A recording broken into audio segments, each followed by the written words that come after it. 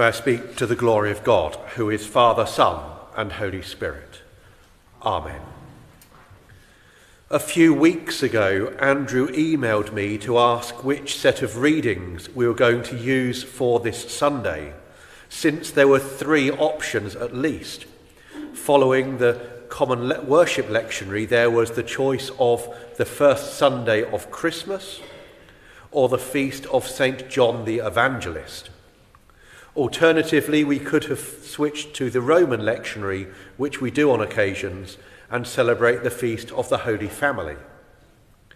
Without thinking it through, I replied quickly that we'll keep the first Sunday of Christmas, aware next week we're into Epiphany, so then there wouldn't be any Sundays of Christmas. I didn't look at what the Gospel reading was. Those of you who were here on Christmas morning, do you notice anything about the Gospel reading? I see one. It's the same one, or part of it at least. On Friday, on Christmas morning, we had Luke 2, 1 to 20. And then today we've heard Luke 2, 15 to 21. One or two people suggested maybe I could repeat the same sermon as I used on Christmas morning to see whether anyone noticed. That didn't seem quite right to me. I did wonder whether maybe I could arrange a pulpit swap with a priest from another parish, then we could have used the sermons we'd each used on Christmas morning in a different place. But that seemed fairly short notice, and I wanted to be here, not anywhere else. So instead, I thought we'd think about angels.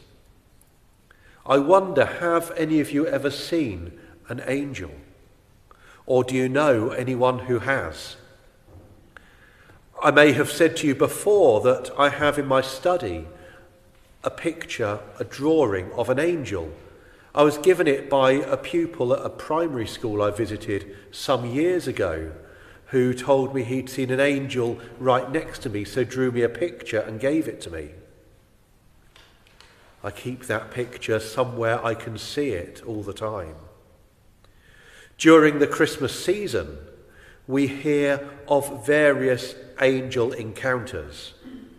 In Luke's Gospel, we hear an angel of the Lord appears to Zechariah in the temple, telling him that Elizabeth is to give birth to John the Baptist in spite of her old age.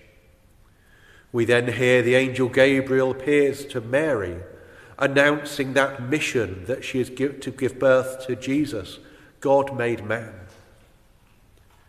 Then an angel appeared to the shepherds, telling them about Jesus' birth, before a multitude of angels appear praising God. If we move over to Matthew's Gospel, we hear an angel of the Lord appears to Joseph, confirming the news about Mary's pregnancy and persuades him not to break up with Mary. The wise men, the Magi, after visiting Jesus, hear in a dream they should not return to Herod. Maybe that was an angel, maybe not, it doesn't say.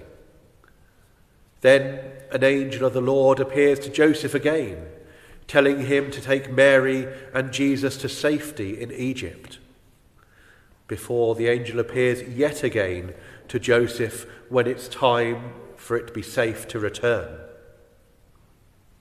So many angel encounters in so short a space of time. And of course, in a church dedicated to St. Michael and all angels, the work and ministry of angels is, I'd suggest, fairly important. In these first chapters of Luke and Matthew's Gospels, we hear, if I've counted correctly, 3 angel visitations to announce coming births. We hear about 1, or maybe 2, visits concerning a birth that has happened, if we count the angels praising God as a second visit. And we hear 2 or 3, depending whether it was a dream with an angel or not, concerning the safety of Jesus after his birth. These visits are all those of an angelic messenger passing on a message.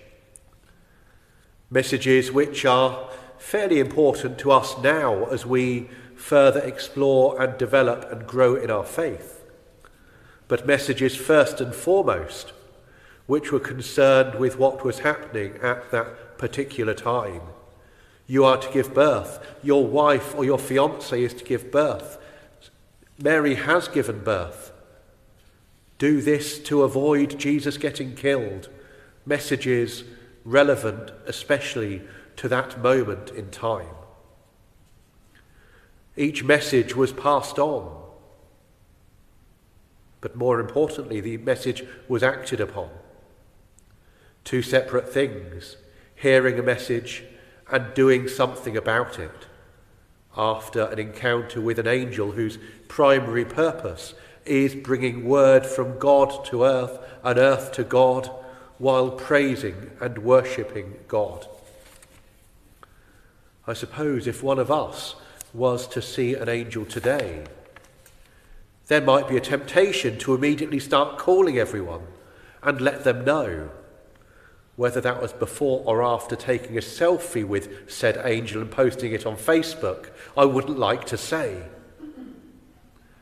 It would be amazing, after all, to see an angel. I guess that's what that child in school did all those years ago. But if an angel appeared to you and told you something important that you should do, I wonder what your response would be. Would it be, first of all, phone everyone, text everyone, WhatsApp everyone, put it on social media? Well, hey, look, I've seen an angel. And then not act on it? Or, when you've heard this message, start thinking about it and pondering it and wondering, thought, well, what do I do now? Or maybe, after receiving this message, you'd eventually think, I'd better do something about that. Wait a minute, he told me to do this. Oh, it's too late now. The time has passed to do this.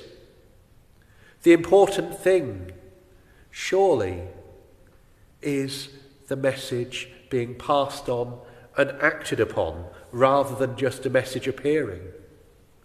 It's all very well hearing something, but if we don't take any notice, well, what's gone on? We see this in today's gospel reading. The shepherds had received an angel, a message, a visit from an angel who had told them some awesome, unbelievable news. The Messiah, who so many people had been waiting for so long, had been born nearby. And they were told, you should go and worship him. What's more, then there are all these other angels overhead worshipping and praising God. Then the angels disappear. What should the shepherds do? Post on Facebook and Twitter about the fact an angel had come and say, by the way, there's something about a child being born. He might be the Messiah or something. Of course not. They heard the message. They act on it. They go.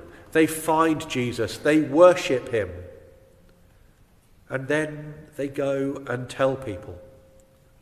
Not telling people about the angel visiting, amazing as that was, but about having seen and worshipped Jesus, the Messiah. They receive the message, they act on it, they tell people this amazing thing which has happened. Likewise, in these other angelic encounters, early in Matthew and Luke's Gospels, the angels pass on a message which is acted upon. If we were to receive a message from an angel or any other communication from God come to that, how would we respond? Would we just ponder it for ages? Would we tell everyone either about the message coming or what the message was and leave it at that? Or would we act on what we have been told, what we have discovered? God does continue to communicate with humanity even to this day, although generally not through angelic encounters. May we be open in our prayers, in the silence, in our encounters with other people, in our times of contemplation and wondering and pondering. May we be open to what God might be speaking to us today. And if we do discover something, may we find the strength and faith to respond to these messages. It makes me think back to the Old Testament, Samuel and Eli, when Eli was advised to say to God, "Speak, Lord, your servant is listening." May we listen to the promptings of God, and may we then respond to God's call on our lives here and now.